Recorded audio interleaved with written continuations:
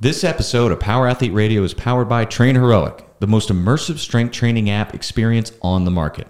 We've built our online training business by partnering with Train Heroic and helping us deliver all of our world-class training programs like Jack Street, Field Strong, and Grindstone. To learn which Power Athlete training program best suits your goals, head to powerathletehq.com/training.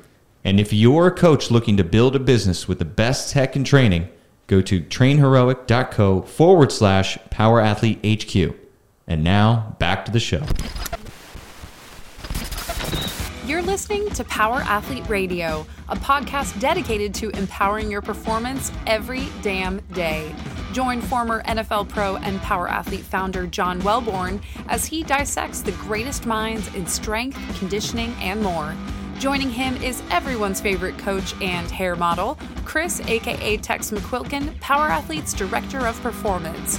So whether your goal is to be the hammer, destroy mediocrity, or simply move the dirt, you've come to the right place. Now with the warm-up done, let the gains begin. Power Athlete Nation, welcome to a very special episode of Power Athlete Radio, where we get into the top 10 podcasts of 2022. That's over 6,500 minutes of content that we recorded at this table, John and I, over 100 episodes, and I'm aiming to highlight the top 10 from John and I's perspective. We had some awesome coaches in person. We also took this show on the road. So we're going to be covering the episode numbers, highlighting the guests, and some awesome content that we were able to take away from the amazing guests at Power Athlete Radio for the year. We're leading off with an amazing episode that we took on the road in March to visit Mr. Jim Wendler in Ohio. Well, John and I assumed that he lived in Columbus, but little do we know that he took over as a high school strength and conditioning coach for a very small town. And we were in Columbus teaching at the Arnold Education, and some miscommunication happened, but we were able to find a location, all thanks to a college buddy of mine, Mr. Columbus, Ohio, David Frash. So big thank you to hooking us up with Mikey's Late Night Slice in downtown Columbus. This is a speakeasy on a Wednesday night. They're closed. They're only open Fridays and Saturdays. And Dave had the great idea of, we were looking around for WeWorks or whatever, just finding some place that we could connect with Jim and record. Had no luck. And called up Dave, and he gave me the long shot of this speakeasy. Since it was a Wednesday, they wouldn't be open, to see if we could rent it out. So a very special ambiance, lighting. It's just three dudes sitting at a bar, drinking beers, and talking about lifting weights. Amazing 2-hour plus conversation with Jim. And I took the liberty to ask him a question about his starting coaching career. And that's where we're going to hop into this episode. So just imagine that you have Jim Wendler as your new strength coach. And he's passionate. He brings the fire from his old football days to the University of Kentucky. And he walks into a little bit different experience than he was expecting from an SEC school. So Jim here that we're walking into, he takes us through his first college coaching days and then leads us all the way to the small town expectations and the quality coaching that he's delivering to his high school athletes and now middle school athletes. Check it out. And then I had worked as a personal trainer at a place in Tucson, and then I got a offer to go to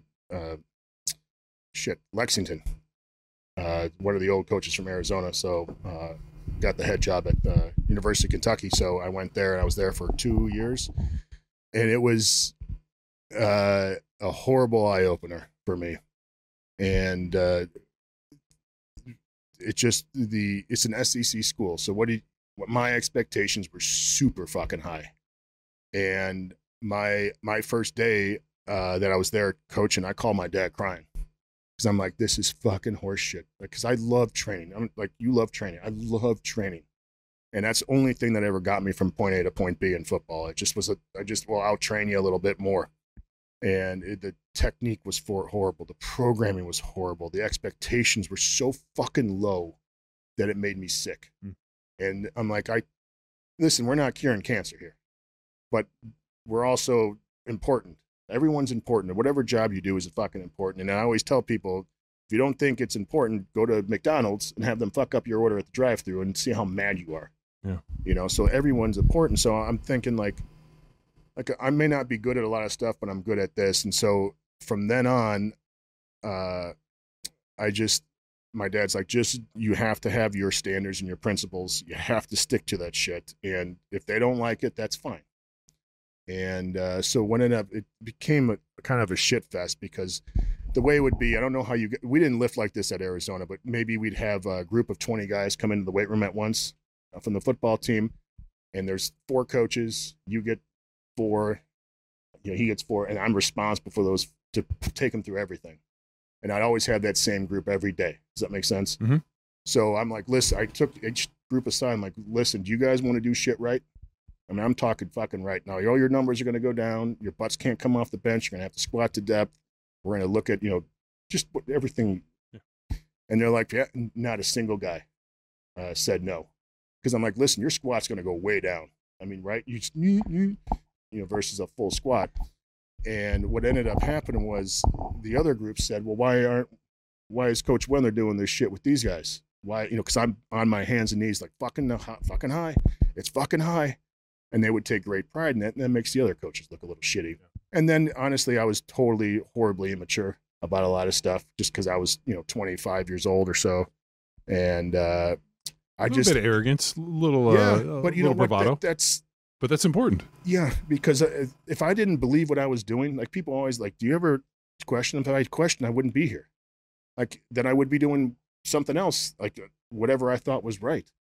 And I'm not saying like there's a lot of ways to skin the cat, but I believe in what I do. And if you see how our team plays and you see the difference versus every other team, even my dad, I got to tell you the Nebraska story again. Remind me. All right. Well, my dad for the first time said, not for the first time, but he's like, you guys look like football players. And that was the greatest compliment. He's like, not everyone is going to get the fat kids and like the normal kids looking. But our kids like all got even my wife, when she saw the kids for the first time, she's like, they all had giant traps and huge asses and thighs. Yeah. And she's like, they all look like you. Like, well, when I used to look big. And but anyway, with the Nebraska thing, so my wife never really watched football. I mean, she knew about it until she met me. So where's she from? New Jersey. Oh, she's from New Jersey. North Jersey, South Jersey. Fuck if I don't know. I don't know. It's like 2 different states. Yeah, it's funny because if you would have given me any state like New York, New Jersey, and like the Boston area, I would like, I don't want any woman from there. Yeah. And she ended up being like absolutely perfect for me. But so I turn on so this was right like in the first year we were together, and I turn ESPN, and it's a ESPN Classics game. It's 95 Nebraska. And my wife has no idea it's 95 Nebraska. She thinks it's just a football game. And so she sits down and she's like, who is this team? There's no one fat. Everyone's fucking strong and built. Yeah.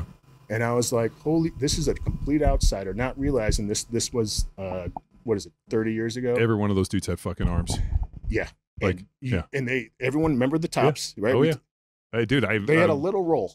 Yeah. Little roll. But 300 everybody pounds. Everybody had a little bit of just like, just enough to be 18, 19, 20%. Yeah. Yeah. And it was the biggest eye opener because we're talking about the O-linemen and stuff. And so that's when I really started looking. I listened to a bunch of stuff that Boyd Epley and Mike Arthur did, because Mike Arthur is really the architect of their metabolic circuits. Yeah. And Boyd Epley's like, I'll never forget this. He's like, he started off his seminar and said, what is your goal as a strength coach? And, first of all, no one wants to raise their hand. It's fucking Boyd Epley. I was on an elevator with him one time, and all I could stare was his fucking hair. He's got like a hair helmet. It's like Jimmy Johnson. Yeah. And he's bald now. Who, Boyd? Was he bald? No. Boyd Epley? He still had it. Just gets shorter. Yeah, it just gets shorter. Yeah, it used to. So I took a trip there, and I met Boyd, and then we did a podcast with him recently. Okay. And it was like, it's fucking like, it was awesome. Yeah, so I watched this, and he's he's like, to be better football players. He's like, come on, like in the weight room. Like, don't be stupid. And it's like, my goal is not to get the kids hurt. Well, that's everyone's goal, right? So he's like, the goal is to put muscle on them. A bigger, stronger muscle will move faster and run-in speed and agility. And durability. So everything. Yeah. Now, of course, there's a point of diminishing returns. But basically, my goal, once I realized that, training became very simple for the kids. And I always say, like, our main lifts are for we want power, especially lower body. We're just looking at perfection of technique and power. Just apply force to the bar. And then everything else is just, we're going to do good calisthenics. Because, again, the GPP of athletes is so fucking low now. I am basically a PE teacher who teaches them how to lift. Yeah. And we do that general physical preparedness, man. I mean, Louis been writing about that shit for 50 years. But I can go on about that. But why? Because he's the only one that didn't need the conditioning. Well, listen, GPP, you have to change levels, and I'll give it meaning you have to go from the ground up.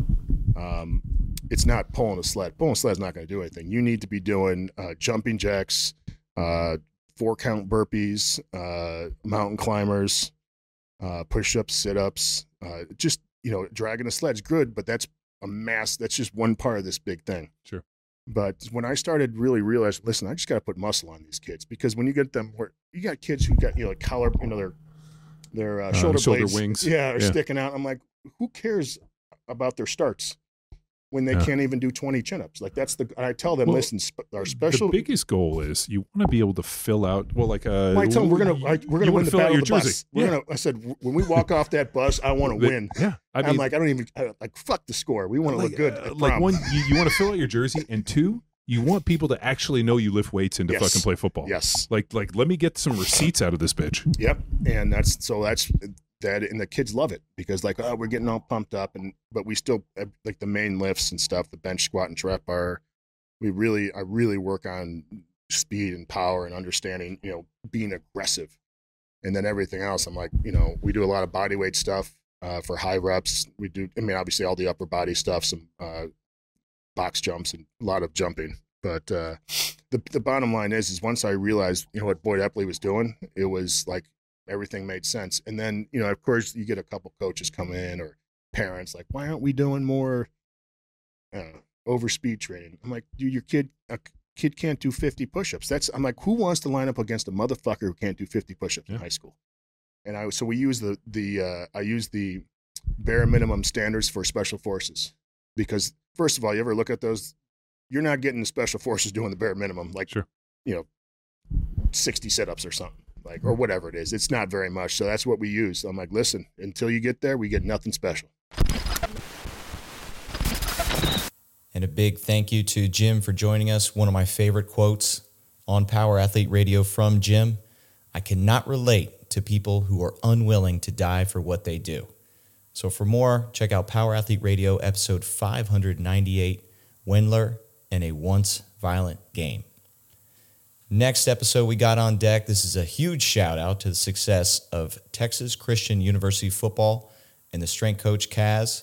In episode 640, John and I took the opportunity to travel up to Fort Worth and sit down with Kaz in one of the private suites at TCU and talk strength. Fortunately, when Kaz entered the coaching game, John Welborn was a Kansas City Chief, and they were able to create a bond, a relationship. And Kaz has since dominated the college football scene, such as Baylor, SMU, and now TCU. And those boys heading to the Final Four. This episode is airing before them. So shout out, good luck. Power Athlete Nation is behind you, Coach. An excellent, full 2-hour conversation. Again, the in-person is such a rich experience, and you feel Kaz's passion when you listen to this one. And we took a moment to introduce the idea of the coach's responsibility. And from Kaz's perspective, it's not all about the X's and the O's and the spreadsheets and the squats and the technique. It's about the complete athlete and getting everything that they do, from who they are as a person, not just their performance in the weight room, but who they are as character, person, communicator. Everything is able to transfer into their performance on the field. So we speak to that and Kaz's responsibility of what he aims to accomplish through the weight room to set his athletes up for success, not only on the field, but in their next endeavor in life, whether that be at the league or into another career. So let's hear from Kaz. coach's responsibility and really getting into the finer points of like what you what your responsibility is to provide for your athletes. Oh, Yeah, and you said it right there, alignment, assignment, technique. Right. So you as a strength coach using the weight room to help empower the kids on the field. Right. So it's not just the sets and the reps. So explain that transfer of everything that you're doing in training to prepare them for game day. Okay, man, that's a great question. You know what I mean? Because I think that that's where all the illusion of success lies. You know, can you get them to tie together the two environments? Can you get them to understand what you do in the weight room needs to transition to what you're doing on the field? And then what you do in training needs to transition to what you do in practice. How we interact needs to transition to how you interact with your coach. How we interact and how you and your coach interact needs to transition to how we all interact as a team. Then it's like all this needs to transition to the game. Mm-hmm. So you need to sit there as a performance coach or a strength coach and ask yourself, is what I'm doing now going to translate?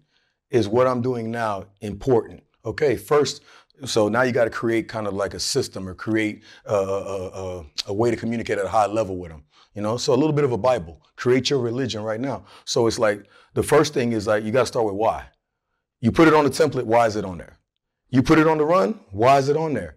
You want to recruit this kid, why? You want to talk to this kid, why? So everything is why. What's the reason and the purpose? What's the motivation? Now, that's the base of everything. So now if it's like, you know, you want this kid to perform well, this kid's got an injury history, this kid's got a bad back, this kid's got this, okay, now there's a side effect to everything, so don't forget the side effect. Start with why, what's the side effect? Boom. Now the next level is confidence. Everything you do, every interaction, every sentence, every word needs to improve their confidence. If it doesn't and it takes away from it, you're wrong, man. You can't say you're going to take away from a young man's confidence and then say you're making him tough. No, you're not. You're exposing your lack of confidence, your own lack of confidence. Yeah. That's what you're doing. Our job is to improve their confidence, improve their trust in the organization, and improve their faith in the program and in each other. So that's the second layer. It's like confidence is everything. It's scriptural. It's biblical. Like, it's a sin to be unconfident. Mm-hmm. Like, so you have to remember that stuff. So it's like that pyramid, that motivation, that confidence, and then you go keep on moving up, and now you're like looking at it and saying, okay, what's the next thing? And the next thing is focus. You know, can they be in the moment? Now you coach that stuff, and then you move up, and you're like emotional stability, and we talked about it, pain. And it's like that pyramid, you use that for everything. You use that for the template. And then when you get to the run, you use that for the run. Can they embrace discomfort? Mm-hmm. I love watching Sugar Ray Leonard train. I'll just go back on YouTube and pull up Sugar Ray and watch this guy prepare for a fight. It was like he enjoyed getting in the deepest ocean where he could barely breathe and just train at a high level. That dude trained like nobody's business. And then you watch other fighters train, like the elite ones trained at a different level. It looked like they knew they wanted to fight, like, I don't know, 2 weeks before even the fight. And then when they got in the ring, it was like this smirk on their faces all the time. And I used to wonder to myself, how would it feel to be that guy that knows there's no way you have a chance? Yeah. I'm just going to go through what I go through, and then sooner or later, victory is mine. You know, it's just, I mean, I don't mean to get long-winded, but you asked a great question. Yeah. It's like Rocky III. Yeah, Tiger. You got me excited. You know, I mean, Muhammad Ali said he didn't start counting sit-ups until they started hurting. Big thank you to Coach Kaz. Good luck to the Horned Frogs out there in the playoffs. One of the biggest takeaways from this clip alone was alignment, assignment, technique. And this is something I take into coaching up any athletes that I'm working with and aiming to connect their sport to the weight room and vice versa. Fortunate opportunity to coach some high school lacrosse players and this alignment, assignment, technique. When we're talking X's and O's, also bringing it into our movement, dynamic movement prep, our strength training that we get in there, and aiming to make the connections between the different shapes and positions that we're targeting with our strength work, with our warm-ups, into the specific technique within shooting, within playing defense. And then as a bigger picture, that alignment, how we want to recognize the defensive or an offensive formation, then each individual's assignment, and then knowing my teammate's assignment, and then, hey, now it's time to execute. So for more, check out episode 640, Never Have a Bad Coaching Day. Number 3 on our list, we're working with Dr. Kate Shanahan of Deep Nutrition. Whether you know this or not, and if you've been through the Power Athlete methodology, you've seen a lot of her work unfold. She's a driving force behind how we utilize and approach the foundation of the Power Athlete pyramid, which is nutrition and recovery. Very fortunate to finally get her on Power Athlete Radio to unlock her big 4 nutrition rules to live by. I have a pretty long clip here, and I need you to pay attention. We'll recap in the notes following this clip, but this is amazing resource and rules for you to live by to unlock your inner athlete through the foundation, which is nutrition and recovery. Here we go. World Association, kind of a very small, underfunded professional medical society peopled by physicians who specialized in heart health. And at the time, it underwent a massive transformation because they were kind of complaining about not having enough money to do research. And somebody suggested, well, why don't we do some industry funding, right? Like there's got to be some synergies, that kind of talk. And unfortunately, they aligned with vegetable oil industry. They got a huge infusion of cash, $1.7 million in 1948 dollars. It's at least 10 times as much now, from a company called Procter & Gamble that made a product called Crisco, which was made from cottonseed oil, and they also sold cottonseed oil. And ever since then, the American Heart Association has led the nutrition conversation, and they're the ones that really took it down a dark alley. Really, to extend the metaphor, they beat it up, right? They beat up nutrition science and like left it for dead. And it's just gotten kind of more snowballing. It's become this monster now, where the idea that saturated fat is unhealthy and these oils, like that cottonseed oil that are polyunsaturated, it's different chemistry. The idea, though, that saturated fat is unhealthy, that came from the American Heart Association. And it has a lot, it was never proven, and it keeps being unproven. Well, didn't it start with Ancel Keys as well and his 7-country study in, what was that, 1959, which got disproven a few months later and nobody told him. And then now all of a sudden you have this entire market driven towards statins, trying to reduce cholesterol and the vilification of saturated fat in terms of cholesterol and heart disease, which has been proven over and over. 1958. Oh, yeah, 1958. I mean. Yes. What I just told you was the backstory as to how Ancel Keys had any purchase. So he had been massaging his career for 20 years before that study came out. So when it did, the study itself was kind of full of caveats. It even said, this is just correlation, but he never publicly talked about it that way. And he had so many connections by that point in his career. He was connected to Paul W. White, who was the personal cardiologist for President Eisenhower. He and the president of the American Heart Association. So Ancel Keys had engineered himself all this influence. And so the influence overrode the science. How many times have we seen that happen? Yeah. So that's why, right? That's why we believe this. It's still, doctors are still mistrained to believe that, animal fat is unhealthy. We should avoid butter and we should be eating, I can't believe it's not butter and other hydrogenated worse products and the seed oils, which are the worst. Seed oils are worse than trans fats. Yeah, it seems like, for me personally, the athletic performance associated with eating well has been, for me, unmistakable. And so it was really interesting when I retired from the NFL. And, being in the NFL is like living in a bubble where all your friends are NFL players and everything's kind of ramped on performance. And when I retired and kind of entered this bigger bubble, I was amazed at how misinformed people were. And it was like, this is how big, strong people have always eaten. And, this is how I've, been able to do what I've been able to do. And it's been something for over a decade where we've almost been confused. And especially what's even more interesting is people's willingness to hold on to a broken ideology. And when you try to explain it to them, they like cling to this stuff. And I actually figured it's because food is such an emotional connection for people that once they develop this emotional connection, it's like a terrible relationship, and they'll cling to it because admitting that, what they've been taught was wrong is harder than actually, or is easier, I guess, or harder, however you look at it, than actually coming to the true consequence, which is the diet that they're eating is the worst one they could be consuming.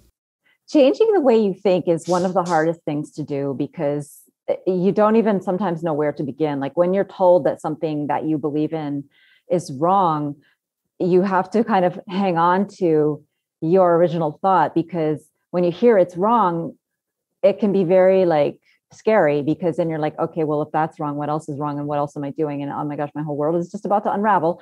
And so, you're 100% right. And it all begins in the mind, and it really all begins with the mindset of like, okay, maybe I need to learn something, right? So if you think about it, not as like I'm wrong, but like, what else is there? What's an opportunity that I might be missing? And that, in fact, is exactly how we got hooked up with the Lakers. You had emailed me the question, like, how did that opportunity come along? Well, it doesn't stumble. We didn't stumble into it. My husband did some pretty clever social engineering to get Gary Vitti on the phone. And he used the language of like, well, there's just, stuff you're leaving on, there's tools you're leaving on the table, there's missing opportunities. And that's when he wanted to read the book, and he did. And it made sense. So that was how we got connected. And this was in like 2011 or so. And we completely recreated their entire feeding program. Like whenever the athletes were fed by us, and not necessarily at home, but by under the Lakers, like while they were still on the clock, right, would be in the training facility, it would be in the airplanes, it would be in the hotels, and it would be in the stadiums. So like many, many places.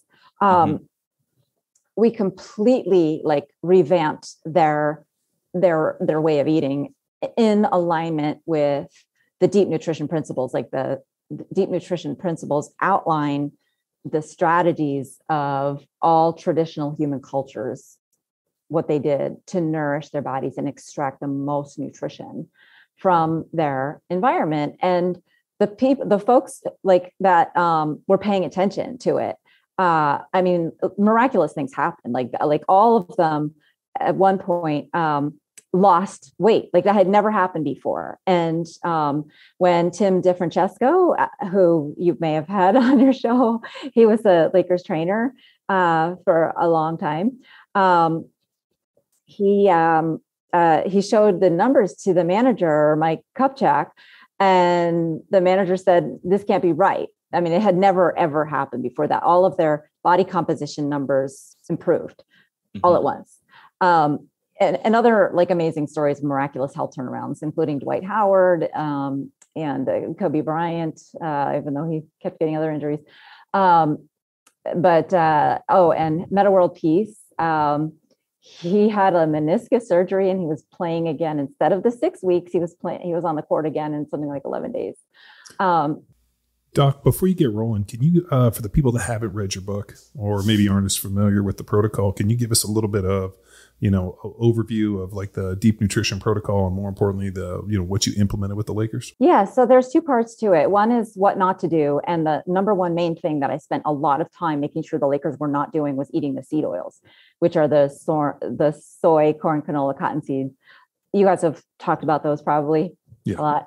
Okay, great. But they're in everything. Like they were in the airplane food. They were in the fancy hotel food. Like these are 4 and 5 star hotels. So it's really hard to keep them out of the Lakers' bodies. They're certainly in airplane food, but we got that out. And then we also kind of de-emphasized fueling with sugar and carbohydrates and in favor of fueling with their own body fat, which is how the human athlete has always optimized their performance throughout history. Body fat, not Gatorade. Imagine that. And so that was the don'ts. And then the do's were the kind of healthy, animal fats, which was really at that time, Gary Vitti was a head trainer, and Gary Vitti had grown up in the low fat era. So, I mean, to get him to understand, to abandon all of that stuff that, he had basically believed for 40 years was amazing. I mean, it's amazing that he was able to do that, because very few people who've been giving that kind of advice for that amount of time can consider that their advice might not have been good. So, I mean, he deserves a lot of props for that. And he bought into the whole thing, which includes, so not just healthy fats, but so healthy fats came traditionally mainly from animal products. So the strategy there that we discovered that is common to all traditional cultures that helps get us plenty of healthy animal fat is the third pillar, which I call, of the 4 pillars, there's only 4, meat on the bone. So meat on the bone means you're eating the whole animal. You're not like trimming the fat. You're not making it skinless, and you are saving those connective tissues, the tendons and the bones and the joints, that white stuff around the end of the chicken bone, and boiling that and extracting the nutrient by doing that, is extracting a very important nutrient, set of nutrients actually, that are nowhere else in the food supply. This is not something that you can actually even get if you're not including animal fats, because plants don't make this stuff. And it's a collection of nutrients that there's a lot of supplements now selling these things, including glycosaminoglycans and chondroitin sulfate and collagen peptides and collagen hydrolysate and hyaluronic acid. So all of these things I just mentioned, people just got them all in the form of traditional soups and gravies and stocks and stews and stuff that they cooked just using traditional principles. So that was like the most popular aspect among the players, because it tasted really good. They just loved. We had an excellent chef who's still there, who's still doing this, actually, by the way. Now, the players just don't really have a clue, because there's not like the management now is not like explaining to them why this is like not just the tastiest food they've ever had, but also the most nutritious. This is just the way we eat. This is probably how they skin it now. Right. This is just what's for dinner. Right, exactly. And so like all the meat on the bone stuff was absolutely like, people just loved it. They loved the soups, they loved the gravies, they loved the stews that the chef, whose name is Sandra Padilla, was making. And she had grown up eating that way. She was from a very traditional family from Sonora, Mexico. And like, she really loves the program because it just gave her license to do everything that made her want to become a chef in the first place, which is all the stuff that her dad and mom were doing in the kitchen as she was a little girl growing up. So that's the third pillar. Do you want me to mention the other 3 real quick? Yeah, let's do it. Okay, so the first one is fresh food. So it means salads, yeah, sure, but anything uncooked. So sushi or eating eggs, like blending up some eggs with some milk. Oh, and by the way, pasteurized milk is not the same as raw milk. So raw milk is healthier. So that's the first one, just food as it is, as it came from nature, really without cooking or manipulating in any way. The second one is the first kind of manipulation probably that humans ever really did, which is fermenting and sprouting your food. These are processes that just happen naturally when you're working with nature. So like, the origin story of cheese, right? Like somebody put some milk in a goat's stomach and the renin in the stomach turned it into a more solid material, and it had an interesting taste, and boom, cheese, and all kinds of fermented milk products, right? And then also sprouting. So back in Egypt, where we got our first recipe for beer/bread or beer bread, it was made from grain that had been stored in the granaries, but like got wet or something and started sprouting. And they probably figured, maybe we can do something with this. So that was how beer and beer bread and the original first recipe of mankind were invented. So that's the second pillar. And the third, we already talked about, meat on the bone. And then the fourth, we didn't even really try this with the Lakers, is organ meats. So self-explanatory why we didn't try it. But if you don't really like things like liver, or want to try bone marrow, or more exotic things like tripe and sweetmeats and kidneys, then you can get similar nutrients in egg yolk when the eggs are from pastured, really well-treated, well-fed chickens.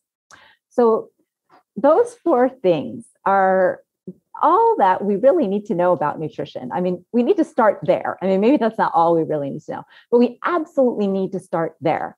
And then we can start talking about other finer points like macros and calories and the like different types of fatty acids and supplements. But really, we got to start with the foundation that was common to every traditional culture, and still where people are doing what they learn from their parents, in turn from their parents, and so on, where the chain is unbroken. You see people doing exactly that stuff everywhere. So many cool things we can watch on YouTube now. Thank you, Dr. Kate Shanahan, for the deep nutrition tools. Just to recap, there are 4 pillars that she identified in there in her awesome adventures, trying to change the behavior of all those professional basketball players at the Lakers. So the 4 we have for a healthy diet, she's going for bone-in meat, organs, fermented, sprouted food, and fresh foods. Pretty easy, tasty, and delicious opportunities for you to empower your nutrition and then have that unfold and help your performance. Next up, we got a good pal of mine, and I aim to talk to him at least twice a year, whether it's Power Athlete Radio or in person. Just so happens to be neighbors with my sister.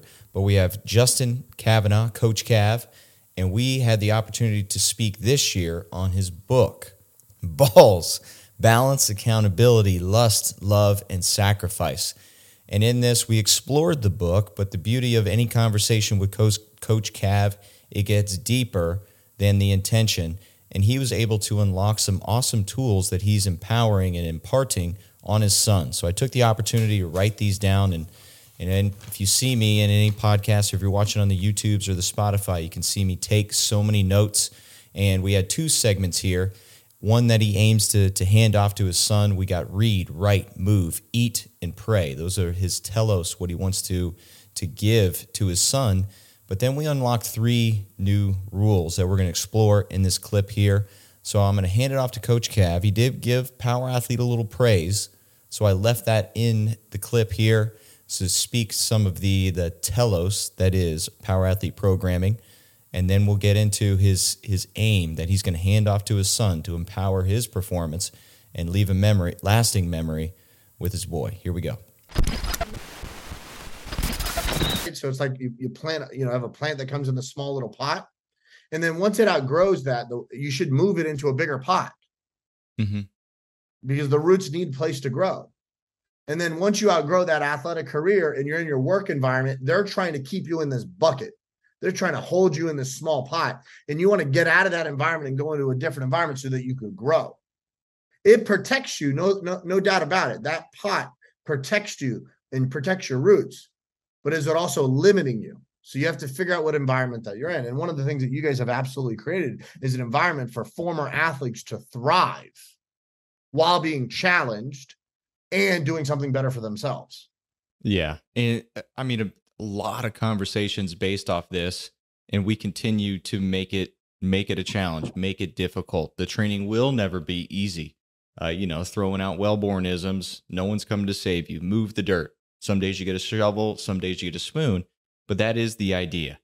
So how, in deciding what programs we offer, right? We could keep throwing out these 6-week programs and just doing flash of the pan, getting, jacked and juicy as fuck and all that bullshit.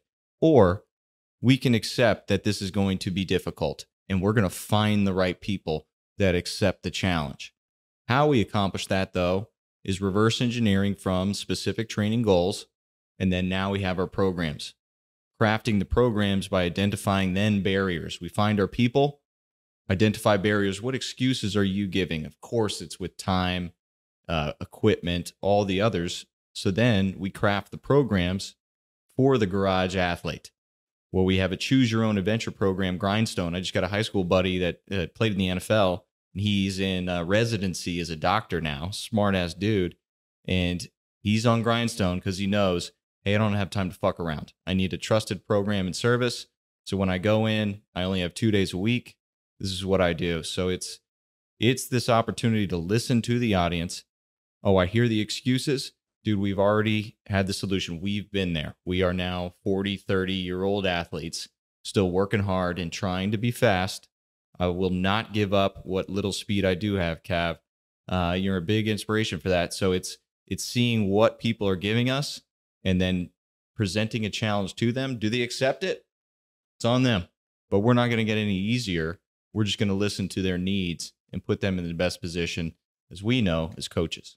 Yeah, I tell you what, a man that doesn't want to be pushed is going to be very, very quickly fallen into the identity of the world where the world wants them, and you don't want that. You know, if you are genuinely stepping up to being, you know, a leader in your family or a leader in your community, then it's going to be really difficult for you to be a weak person, because nobody wants to follow weak men.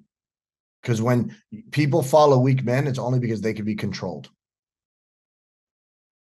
And that's unfortunately what we're running into. People want strong leaders in their life. They might not like the outcomes because it's better for them, but they want strong leaders. And the people that are going to push you the most are normally attracted to you because they believe that, you know, you're willing to push the limits and you're going to be there to save them. You know, I have 3 rules that I want to implement, and like, I want to make sure that I ingrain into my son's life. Like, I want to ingrain it into my son's life. Three rules. And these things are things that will save your life. Rule number 1, do not panic. No matter what happens, you cannot panic. The world will shake you, and it's your job to stay calm. Rule number 2, there is a way. You need to move. You must move. You don't get anywhere in life without moving. Okay? That's it. You have to understand first and foremost that you cannot panic. If you panic, you create 2 problems. You create the problem of the situation that you're dealing with, number 1, and then you're creating the problem that you've made up, number 2. Rule number 2, you have to know deep down in your heart that there is a way. There has to be a way out, because if you don't believe there's a way out, you will get stuck and you will quit. And if you quit, right? If you quit, it's game over. You're pulling the plug on the game, and you're not saying, I'm willing to drive to have EEE on my gas tank. A lot of times, I mean, I'm working with a lot of boxers right now. And I tell them, like, hey, listen, like, we have a high-level pro in there right now that's working. And he's, you know, they're running kind of like King of the Ring type of things where they just, like, you know, round robin guys. They get 3 rounds in. Next guy gives them 2 rounds. Next guy gives them 3 rounds. Next guy gives them 1 round. The guy gives them whatever he could give them, right? And it's not safe to leave that other guy in there for a 12 round, but we have to train that other guy up for, you know, his high-level competition. So, you know, I got a kid who's another up-and-coming pro, and he's just not there yet. But he gets in there for 3 rounds, and he's saving his legs. You could see it. You could see it on his face. He's saving his legs because he thinks that he'll get another shot. So he saves his legs, so he never pushes his limit. Yeah. And unfortunately, when you do that, that is the definition of quitting. That is the definition of believing that there's no way out. You have to push that limit so that you could crack that threshold. It's the same thing in training. We have to push our limit comfortably so that when competition comes, we can't even reach our limit. We're so far away from it. We've pushed it so much in training that this is our limit, and we're so far away from it that no matter who pushes us, we'll never get to that breaking point. Yeah. And with understanding first and foremost, not to panic. Number 2, that there is a way. And then number 3, to move. You have to move. anything in life that is going to hit you is aiming for you. And it's normally easier to hit a stationary target than a moving target. If I'm shooting, it's really easy for me to hit a stationary target. You know, I was in San Antonio, 150 yards out, hitting some nice little metal targets, and I felt pretty good about that. But if that target was moving, I'll be damn sure if I was ever going to touch it. There's no way. So you have to move. And then, so if you could think about that as ingraining that into your soul, right? What are the things in your life that you have to put yourself in environments that force you to almost try to quit? What are your limits, right? What things in your life force you to potentially, get uncomfortable? Mini panics, right? What are you doing to create environments that are slightly stressful so that you could get conditioned to these experiences? You see a lot of guys transitions from one sport to another. They're preconditioned to be dealt with differently, right? So a football athlete transitioning to lacrosse is going to be conditioned of this physical contact. A lacrosse athlete that's conditioned to a football, like going into football, is going to be conditioned with getting dialed in on their skill, like being super hyper focused on what they're trying to achieve, because lacrosse is a physical and skill sport, right? And football, not as much. So there's translators, things that transfer from one sport to another, right? A sport that is like wrestling, a wrestling athlete translates really easily to coachability and individual accountability in other sports, because no one's coming to save you when you're on the mat. No one's going to help you out. No, you can't tag a friend and then them come in. So it creates a lot of individual accountability. They're really receptive to coaching. Yeah. Some athletes need to learn, fighters particularly, but football players, lacrosse athletes, baseball players, you use signs, but fighters, can you listen during the round? Have you developed an athlete ear that is so dialed into your coach's voice that that's the only thing you hear? And when you could hear that and you can move with it, you now actually have another weapon, because your coach could see what you don't see in the ring. And it's your job to be able to listen to him, and it's his job to be able to see the things that you don't see. And if now all of a sudden you have two brains when you're in there, and you could just be on autopilot and go. And you have to develop that. And you could only develop that if you're conditioned. You could only develop that if you're strong. Because if you're fatigued, trust me, all of the things that you hear go out the window. They don't hear anything. Yeah. So disappear up their own ass. These are principles that I found to keep people alive, both in sport and in life. But I think that they only happen by you doing training sessions every single day that challenge you and push you, and with a group of a like-minded community that help you achieve those goals. Because if you take any person and you put them in an environment, they're going to start to adapt to that environment. Sometimes if you put too many people like that in that environment, the environment will start to adapt to them. The water, the fish are not sick. The water is dirty. It's a great leadership book. But that's the issue predominantly in most people's lives, where they get into an environment where the water is dirty, and then they wonder why they're sick all the time. You drop somebody who is a former competitive athlete into, a power athlete program. Well, that water is it's clean, it's mean, it's literally like nutrient up on the things that are going to make you better as a man. You're going to automatically be better. It might take you a little while to adapt to that water, but you'll learn how to swim and you'll learn how to thrive in that environment. So when you go to a different environment, you become the shark in that tank. Yeah. And that's the way I approach environments. That's how I approach athletes. I think it comes down to individual accountability, right? That most people don't want to have. I think that self-awareness is the key to all of the principles in which I teach. Because the more self-aware you are, the more you could be understanding of what is your balance. You could be more understanding of, are you keeping yourself accountable? And do you have people in your life that keep you accountable, right? What is your deep desire of lust? So you know exactly what you want to achieve. Where is your drive? Like, do you love something, right? Accountability is like, if I show up every day and nobody has to motivate me to do it, well, then that's a deep desire that shows my love for a sport or something I want to achieve. And then am I willing to, give up some of the things that I like to have something that I love. And that's sacrifice. And a big thank you to Coach Cav, episode 643, Growing Balls with Coach Cav. And to recap, man, biggest notes that I got on my paper here, and it's circled, it's underlined, it's in bold, all caps. Do not panic. There is a way, and move. Move. It connects with our Move the Dirt, and it's a beautiful connection there, man. So appreciate you, dude. And thanks as always for joining us on the premier podcast in strength and conditioning. All right. Next up, we wanted to highlight athletes this year, and we are in the business at Power Athlete of building hammers. We have many awesome athletes that are utilizing the training for whether they're a professional athlete, whether they're an athlete in training, or they're using it for improving and empowering themselves on the job. This year, we had the opportunity to highlight a firefighter and a police officer that utilize, one's on Field Strong, one's on Grindstone. And I want to highlight the fireman, Leo Rosa, who joined us for episode 639 to speak to the real demands of a firefighter. Nothing we see on TV or any of the documentaries like Backdraft or any of those awesome experiences starring Kurt Russell. But no, the true demands that he walks into and finding his purpose for training.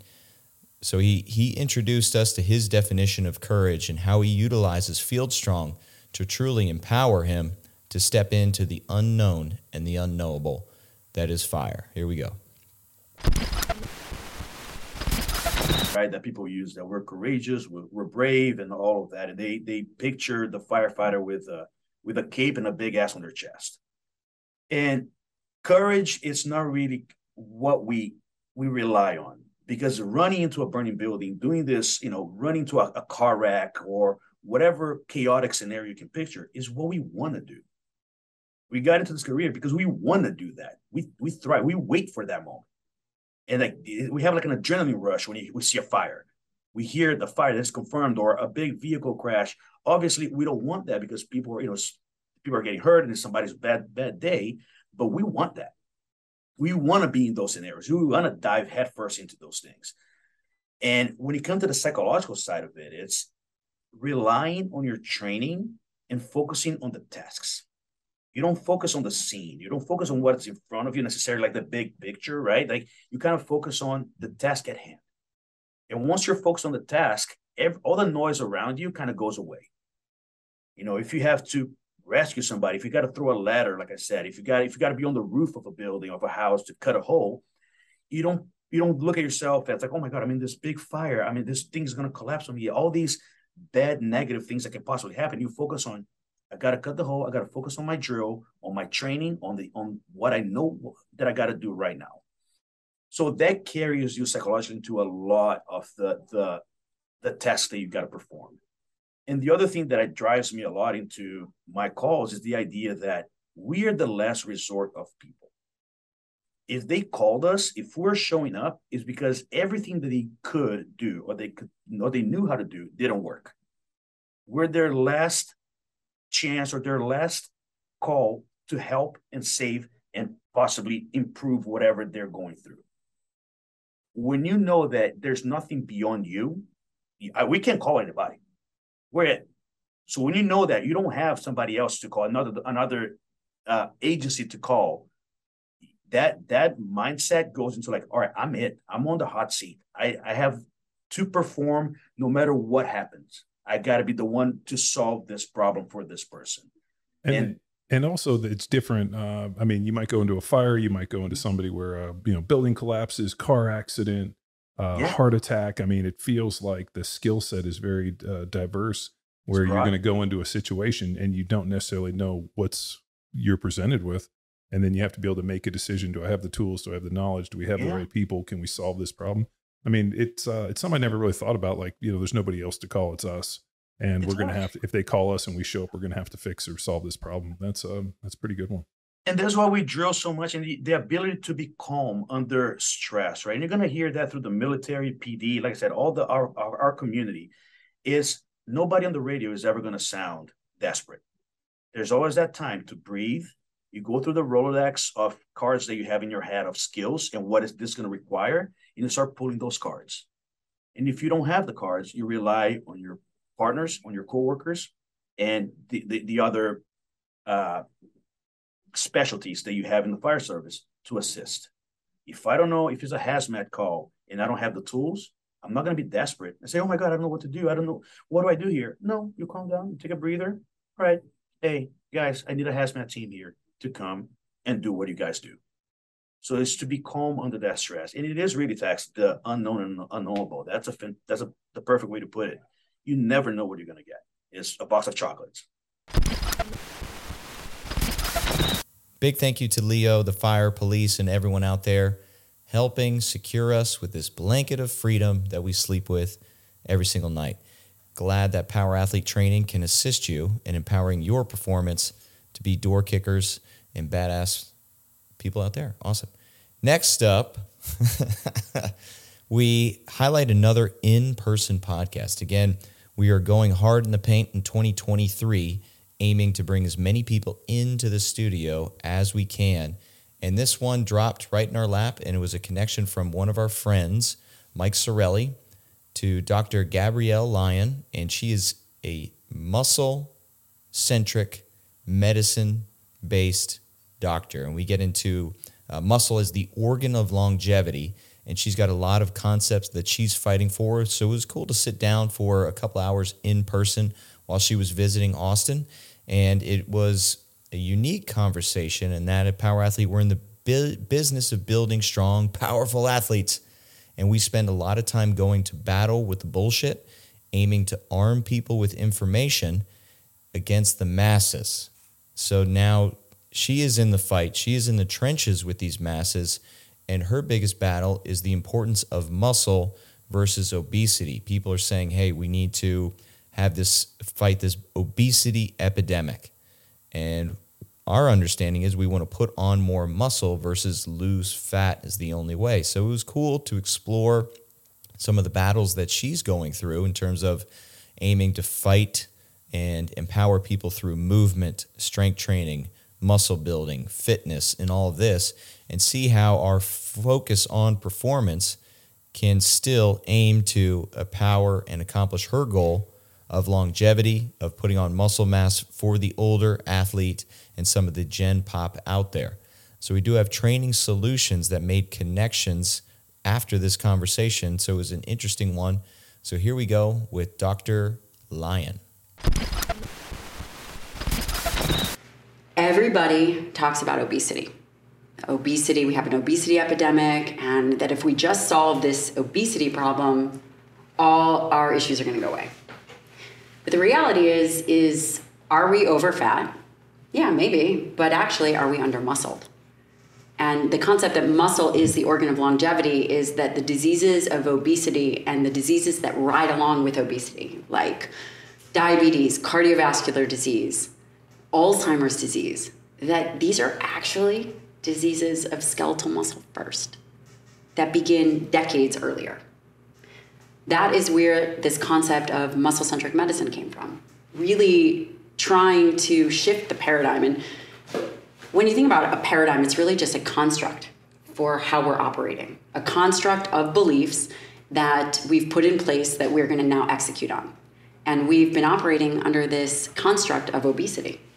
And I believe that that's wrong, and that muscle is the organ of longevity. And if we can interface muscle with health, we can change the trajectory of the way we age.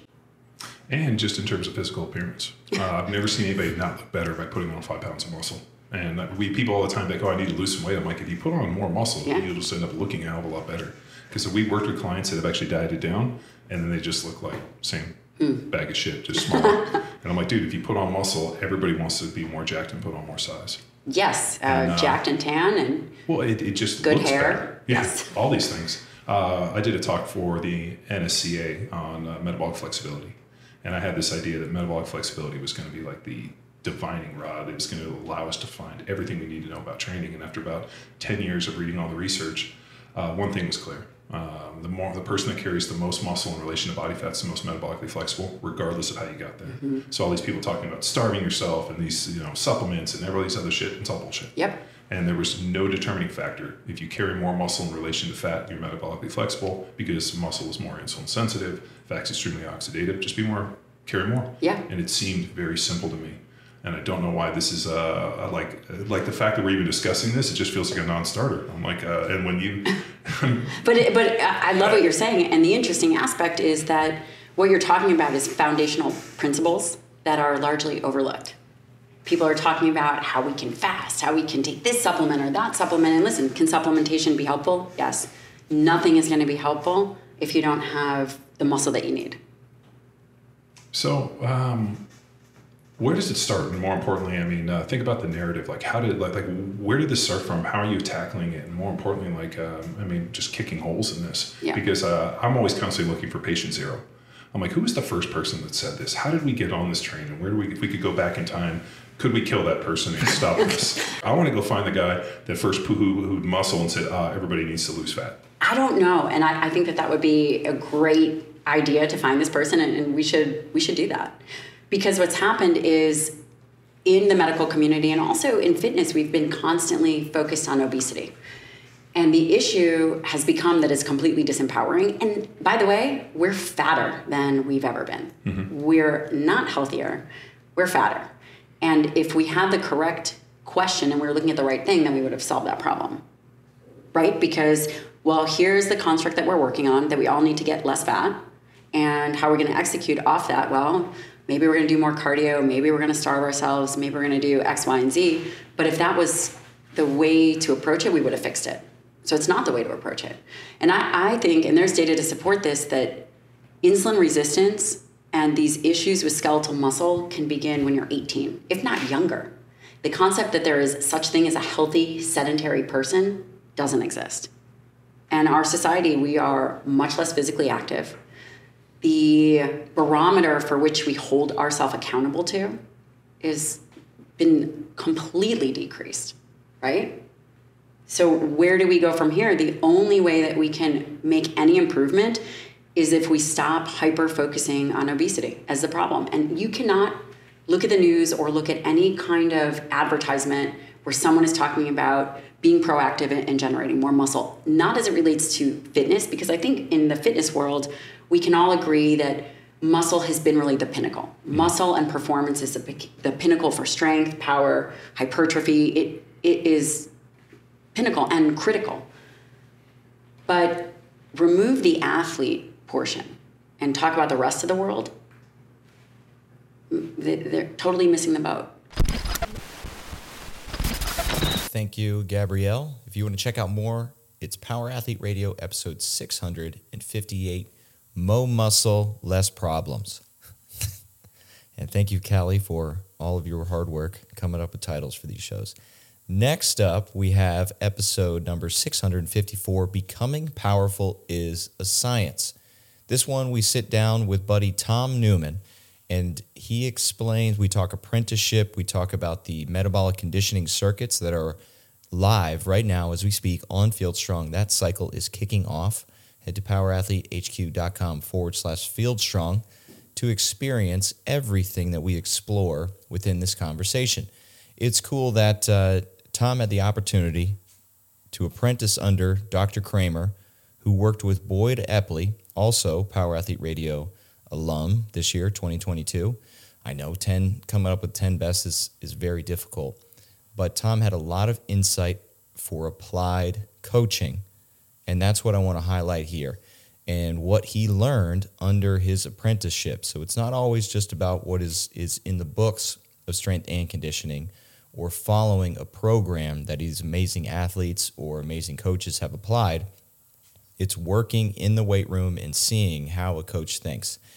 And Tom does an excellent job explaining the observations that he picked up and then had the opportunity at Yale to apply to have success with their football, their lacrosse team. I'm well aware of. They won a national championship while Tom was their strength and conditioning coach. And he gives us a lot of gold here that we're able to tweak and apply at this upcoming cycle for the PAMC on Field Strong. So strap yourselves in. This is a highly appreciated experience and conversation that we have with Tom. So hit it, and then we'll wrap it up once we get through this one. Here we go. It's a little long, but you will learn something, I assure you. Ready. Tom, you mentioned apprenticeship, and that's the way it's been since the Sparta Mint. You had a great opportunity to be an apprentice under Dr. Bill Kramer, and we utilize on Field Strong a lot of his tools, especially the metabolic conditioning and metabolic circuit, man. So I want to spend some time with that. Speak to the metabolic circuit, the history, aka the Husker, and your experience with Dr. Kramer. Yeah, I mean, I owe that man so much stuff and so much credit for just everything, both on a professional side and on a personal side. And, you know, it's crazy. You can pick up the phone and, you know, he'll return your call. It's crazy. You know, what does he need to return my phone call? But I never forget that and how humble he is. And again, he's got a persona of, you know, this big researcher, but people forget, you know, he was a wrestling coach. So he can get after it. And, you know, a lot of the stuff that he's done in his research comes from that applied coaching side. And so I got a chance to meet him at one of the conferences, introduced by Boyd Epley. And so that was probably back in maybe 2008, something like that.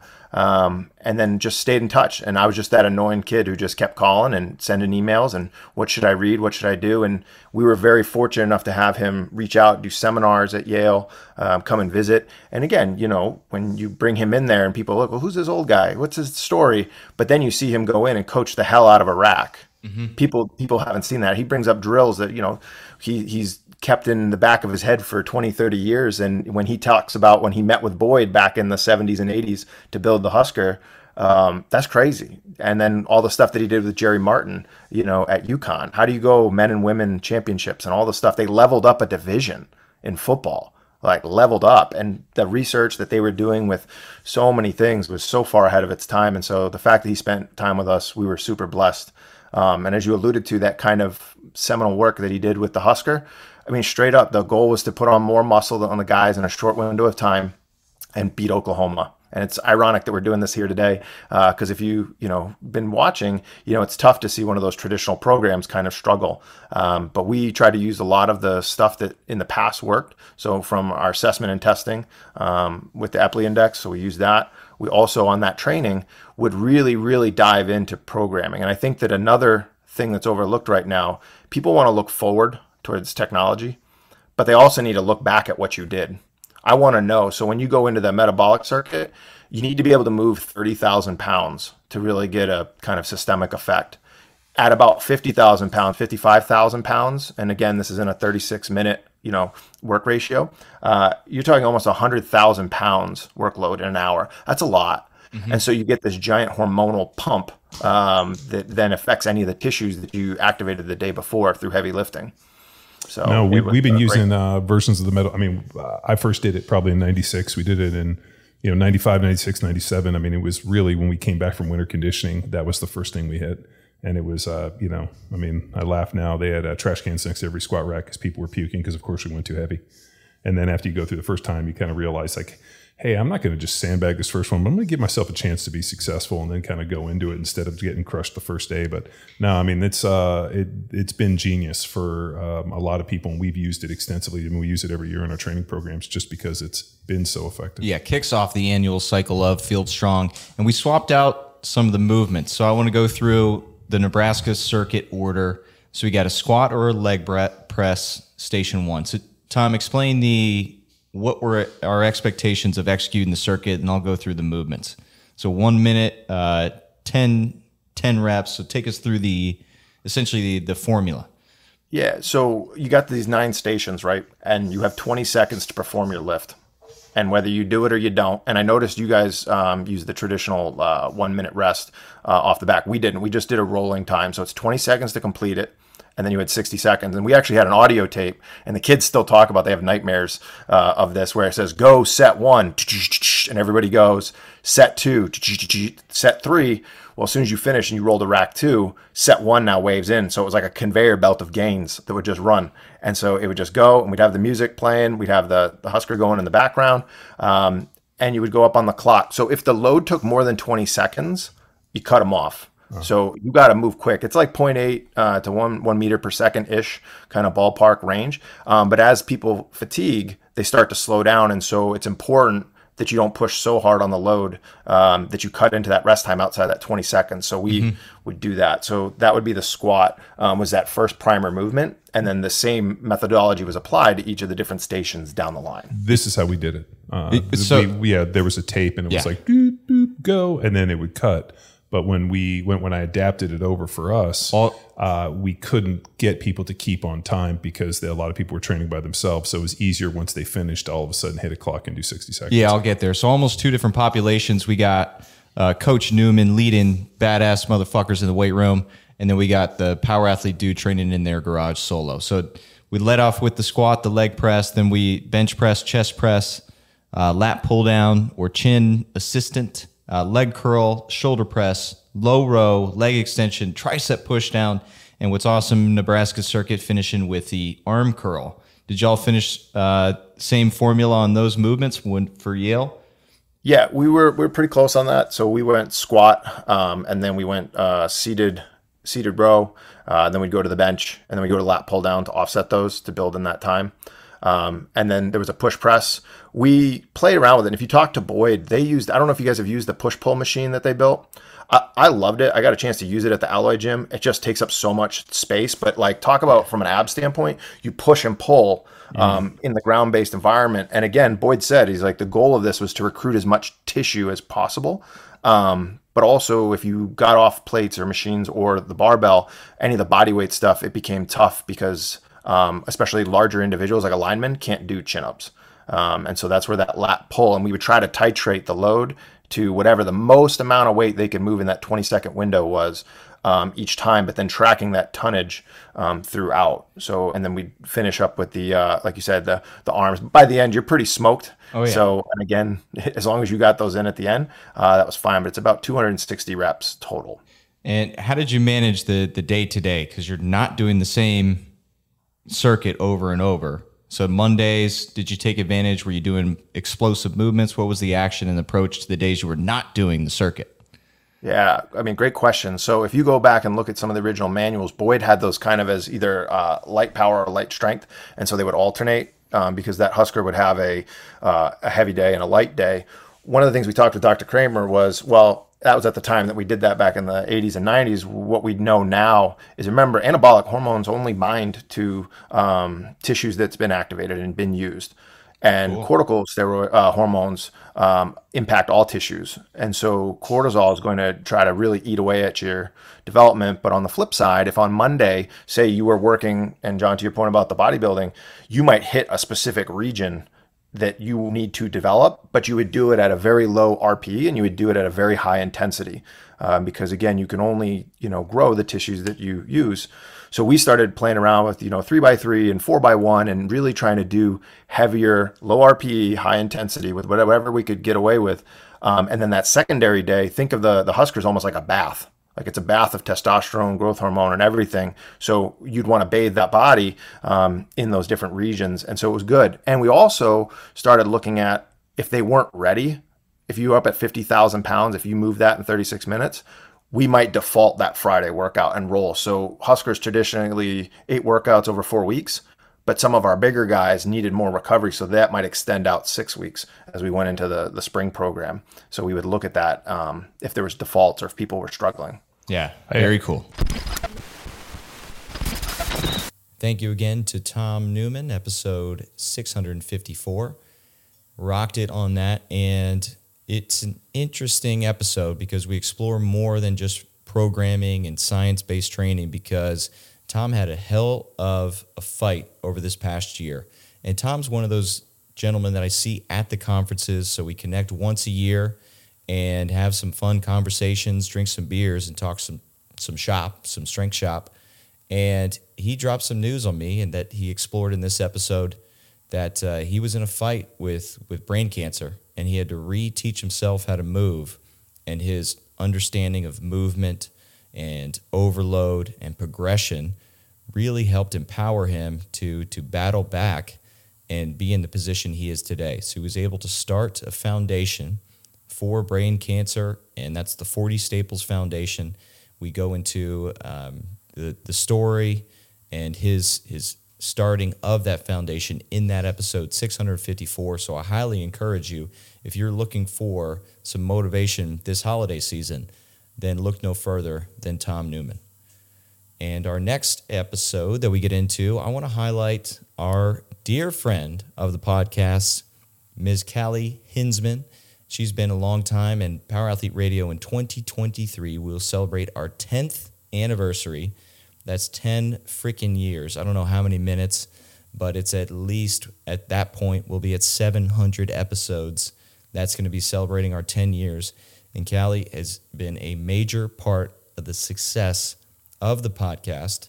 So not just the witty titles, but also nowadays an opportunity to hop on every once in a while and drop some knowledge and bring out the best of us. It was cool this time around on episode 629 when the turns have tabled and she interviewed myself for an episode of Power Athlete Radio. So the man behind the mic here, I sit here, I bring out the best in people, and we get to explore different stories and opportunities and education and put people in a position to empower all of you out there. So it was cool to be on the other side of things as Callie and we explored different origins of performance that helped the birth of the Power Athlete Academy and put us in a position to empower coaches out there to understand all this material so they can then apply it. And it was a fun experience and always enjoyable. And she's an amazing question asker. And I want to highlight one that she surprised me with, a la Fight Club. Rather than one person that you would fight in history, she asked, who's the one person that I would ask to bang some weights with in history? Here we go. Tools, coach's eye, perspective, and then aim to apply it one way or another if I find one piece that is applicable. Jeet Kune Do. Discard what is not useful. Is that right? Something like that. Yeah. Yeah. But it sounds something like that. Okay, last question. Pulled from Fight Club. This one is inspired from Fight Club. If you could lift weights with anyone, dead or alive, who would it be? Well, this is an easy one. Don't Fred say Gandhi. Hatfield. Oh, really? Yeah. I'd fight Fred Hatfield. No, Dr. Squat, we had a cool opportunity to interview him in 2017. So fortunate. And I mean, the influence, the idea, the concepts that he practiced and wrote in his book, Power. And I mean, compensatory acceleration, train fast to be fast. And just the concept of this power position, which you can be explosive from, that just makes so much sense. But then if you walk into a weight room and just observe, in a performance-based weight room, just observe, you don't see this power and this pop when mechanical advantage increases. So just to understand, I'd ask the questions like the light bulb moments of when the connections were made, when did you figure it out, what snapped, how did you start to think this way? So then I can try to think like he thought, to then have this concept and this idea change the trajectory of his entire, life, training, philosophy, writing. He was a doctor in philosophy, not, the body. So that's Dr. Squat, Dr. Fred Hatfield in philosophy. But just figure out and find out why he thought what he did. That's the beauty of the podcast again. We have an author on, we get to read their book and then rip apart and try to tear apart the ideas and the concepts to understand where they were coming from when they wrote that down. And going back to our test, that's the block one test. You literally sit at this table with me and then try to argue and have a social conversation with a group about the concepts of this stuff. Can you try to find fallacy? Can you try to fall or find where it breaks or where it doesn't apply? That's the challenge. Okay, let's pick it up. Let's break it apart and see what we can come up with. And then if there is any falter or fault or hole or a concept or angle that we haven't yet thought of, okay, well, this is a living, breathing approach and methodology.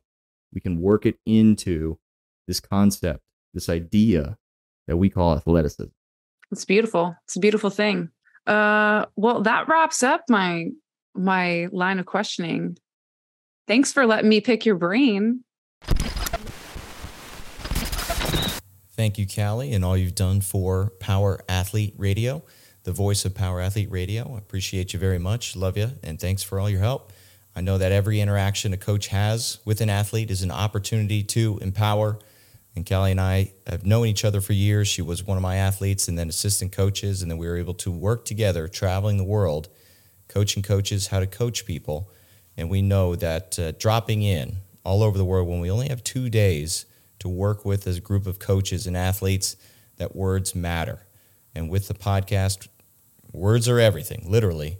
So we're able to continue and put on a legacy that's going to last a lot longer than we got out there. So appreciate all of your hard work and knowing that this little podcast, it was a seed that you planted a number of years ago. Next up, we're almost home here. We could not put the big guy on the bench for this one, so we bring him back to talk about one of the John Welbourne-isms, move the dirt. We get into the origins of this one-liner that was a seemingly throwaway line when he was a guest on someone else's podcast.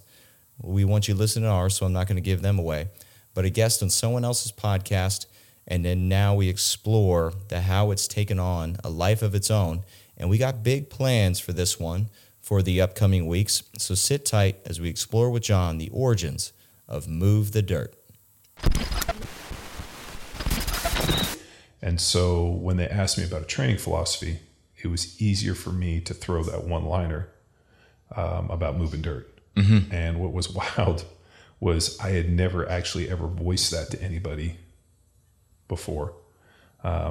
Did you ever see, what's the movie with Robert Redford where he... The Natural? No, fucking one of the best. The Sting? One of my favorite movies. No, the one where he is the general who goes to jail, and then James Gandolfini is the warden. Well, I don't know. Okay, so he does go to jail in a lot of movies. There was a real bitchin' movie where he's a general in I think in somewhere like a U.S. general considered the most decorated, and something happens and they file a charge against him, and he has to go to this army prison, military prison. The Last Castle. The Last Castle. So in there they have this wall, and they like go build the wall, and they basically are moving all these rocks, and they don't stop to build this wall. And I like the analogy of like building a wall, moving these stones. As long as they didn't stop rain or shine, they were moving towards their goal. And it just became very apparent, especially when I was teaching across at football seminars, that people had no concept of the amount of effort and time for mastery, right? We used to see it all the time. I suck at these dead bugs. Mm-hmm. For those of you guys don't know, across the football, we have where we start. We teach the squat actually from your back, trying to do a basic iso stability test, which allows you to move your limbs independently of each other while maintaining neutral trunk, neutral spine. And we would put people into it, and invariably everybody failed. Why? Because they'd never done it before. Yeah. And then I would always get I sucked at dead bugs. What does that tell me? A lot. And I was like, well, it tells me a lot, but it also tells me you've never done a dead bug. Mm-hmm. So how do you get good at dead bugs? You do more dead bugs. And then you get to the point, and we used to just smoke people, right? Like we would coach from the dead bug position and do them for 5 minutes straight. And you'd be like, oh my God, this is wizardry. No, we just know how to stay in efficient position and maintain trunk stability while moving my limbs and coaching. So all of these seminars were extremely important for me because one, I was a elitist. I mean, I have no problem saying that I lived in a fantasy land. I lived in this elitist little world where everybody graduates from Berkeley, everybody's super smart, and then everybody goes and chants and plays in the NFL and drives a nice car. And I lived in that life for like 15 years of my life. So all of a sudden, I mean, majority, like over half of my life at that point had been in this environment.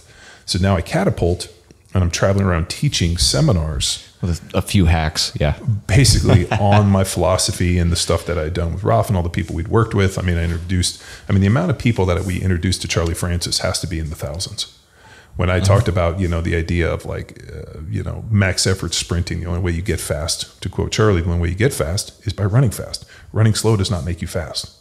If you need to work technique, then you do them at lower heart rates and repeats, and discussing Charlie's philosophy with people, which was impactful for me within my own running, and people being like, who is this Charlie Francis?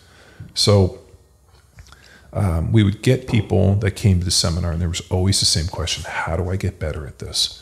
But what people were not ready for is, how long does it take to become a master of something? In Gladwin's work, 10,000 hours. I mean, does it take 10,000? Can you master it in 2? What about the people that go 10,000? Are they masters?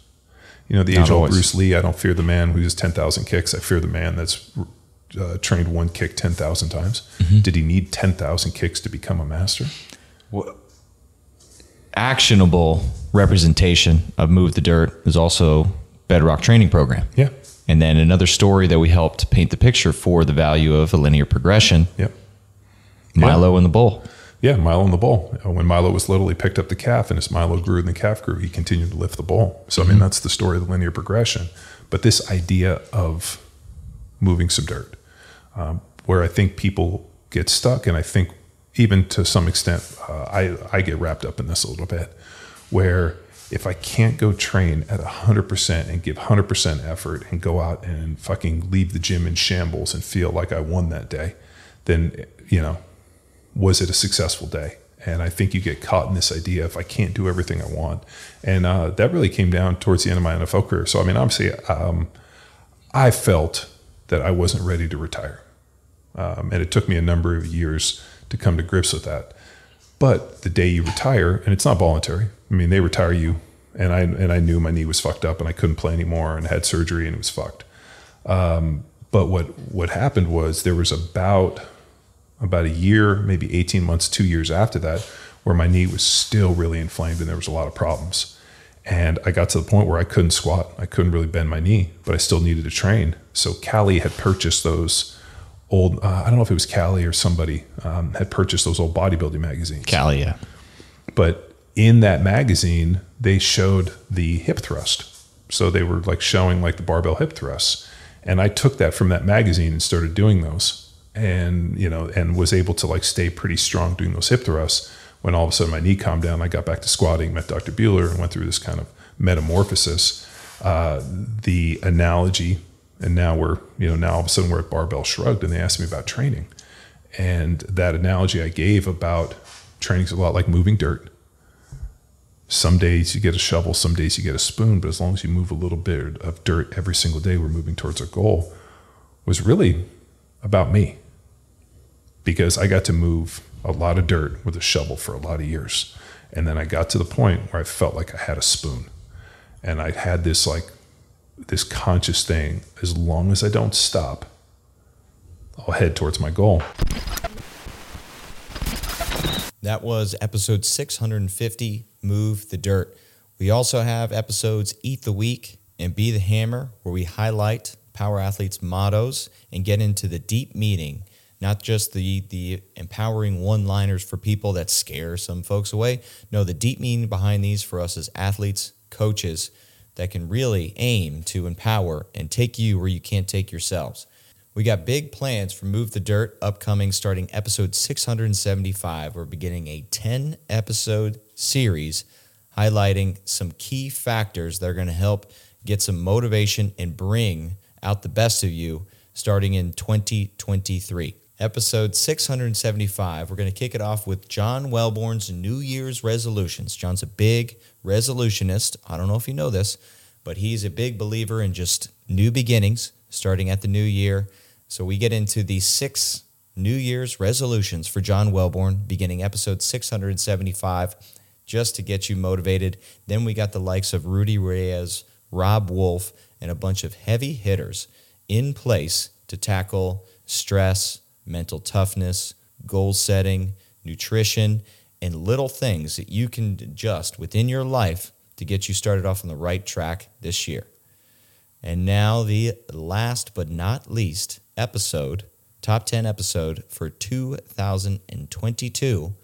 We got episode 600, Mr. Louis Simmons. So this is a milestone interview. We were fortunate that we were able to connect with Louis when we were up for the Arnold this past March. It was back-to-back days. We hit Wendler, and then we connected with Louis at Westside for an interview, and it is a special one because shortly after we had the fortunate opportunity to connect and sit down with Louis in person, unfortunately, he passed away this year. So just to quote Louis, big is not strong, strong is strong. Legends are born, and legends never die. Louis Simmons, he lives through the strength he developed in others. A cherished conversation with the Westside Barbell founder just weeks before he passed. It was an honor, and one we are stoked to share with all of you, especially this highlighted clip in which we get into not just Westside for strength and the sport of powerlifting, how we're able to squat and develop power that translates to field and court sports. No misconceptions or no, fights and battles over his written word over the book. We were able to sit down with the man and connect with how the strength training principles of Westside Barbell can carry over and connect to the field, the court, and athleticism as an overall trainable goal. So awesome opportunity. Rest in power, Louis. Here we go. For people that have been living under a rock that don't know about the Westside system, can you get into a little bit of how it was created? I mean, I know that the system you created was in response to not only your own injuries and the people around you and trying to make the best training system, but there's also this misconception that it's just for geared powerlifting. No, it's for all sports. Yeah. Powerlifting's this big for us. All sports is gigantic. We're huge overseas. We're huge in South Korea, for instance. Who would dream that? So big, we have to do a lot of trademark work and stuff. No, it's all sport. Danny D. Pasquale with the Melbourne Storm kills them every year. Been doing this for years. And then Phil somebody had the only team in the Premier League 26-0, Westside Barbell. He wrote 2 books about it. That's what I mean. See, then those books go away and people go, well, I never heard of it. Well, there it is, buddy. Well, I mean, even the influence in, the way I write stuff for Power Athlete comes from actually conversations we had where I remember you said, hey, I wouldn't train, because I was asking you about training football players and athletes. And you were like, on your max effort work, I want you to do 3s and 5s, push out the rep maxes away from singles and start, hitting a higher deal. And even on the compensatory acceleration, the speed work, bringing that in and kind of a percentage of that. And it's paid in great dividends for us. One thing we went to 5s because my guys is too big of groups. They were doing doubles, taking hours to do speed work. I go, it's ridiculous. We used to do this stuff in 20 minutes. Yeah. So I went to 5s, and people have asked me why. But the reason is because we can move 5 as fast as 2, so we're putting out the same force, that we were with 2. So why not do it that way? And you're getting way better condition. And here's a thing I felt real strange about. Our guys, at the end of the workout, when we're like 80, 85%, could do 15 reps. People can't do that. They do doubles. They're like, you do 3. We're doing 15 freaking reps. Then we go over and do our 25 deadlifts. I said, it's all work capacity, buddy. If you ain't got work capacity, you have nothing. You win everything at the end. All sports are won at the end. Well, you got to be in shape enough and be durable enough to be able to survive the training, to be able to get to game day. And the problem is, if you don't put yourself in that crucible, you're never going to have the capacity you need to be able to survive it. Right. It's kind of like people always ask, hey, if I got injured, I was still able to play. I'm like, yeah, because I got a lot of muscle on me. And fortunately, that's allowed me to go do this stuff. I saw your thing where it's like, weak things don't break. I watched a million dudes shatter on the rocks just because they weren't physically strong or mentally strong because they didn't do the training to get themselves there. That's right. Yeah, you don't want to go somewhere you've never been every damn day of your life. You want to have already arrived there and just where it's commonplace. Yeah, well, you never want to walk out on a Sunday and think the hardest work I'm ever going to do is on this day. Yeah. You need to be able to do the hardest work in training so that when you get there, you're like, oh, shit, now I can, not relax a little bit, but believe me, it's not going to be as hard. Mm-hmm. And I think what you've done a good job of is in the training environment here, when they probably go to the meet, it almost feels like a little bit of a vacation. Oh, meets are a joke to compare to the training is a joke. You asked, I broke my lower back. I had a top toe in the world in 1973 and 81. So what was your first year powerlifting? I actually went to meet in 66, but then when I got out of the Army in 70, I started full time. But in 73, I had the top total in the world, the 181s. You know, I had 670 deadlift. I remember I told myself to come out Toledo. No, there's no gear, zero. And I said, my back's indestructible. Well, I broke it doing good mornings. I'm on crutches for 10 months. So I come out of there, and that's how I invented reverse hyper. No one was going to fix me. I had to, involve myself in my own therapy. So I did all that. Then 82, I break it again during 81. And I broke it again, and I couldn't lay down for 17 weeks. All right, so meanwhile, I say there's got to be a better way. So I bought all the Bud Connigan or whatever, And I remember he said, Louis, I don't think you want these. These are classroom books. That's exactly what I want. I want to know what the hell I'm doing. Well, that's what changed it all. The Management of Training and the Weightlifter was the first book that really helped me. It would make any weightlifter, and most weightlifters never heard the book. That's amazing. And then, so I started doing it. Then I went to weight periodization.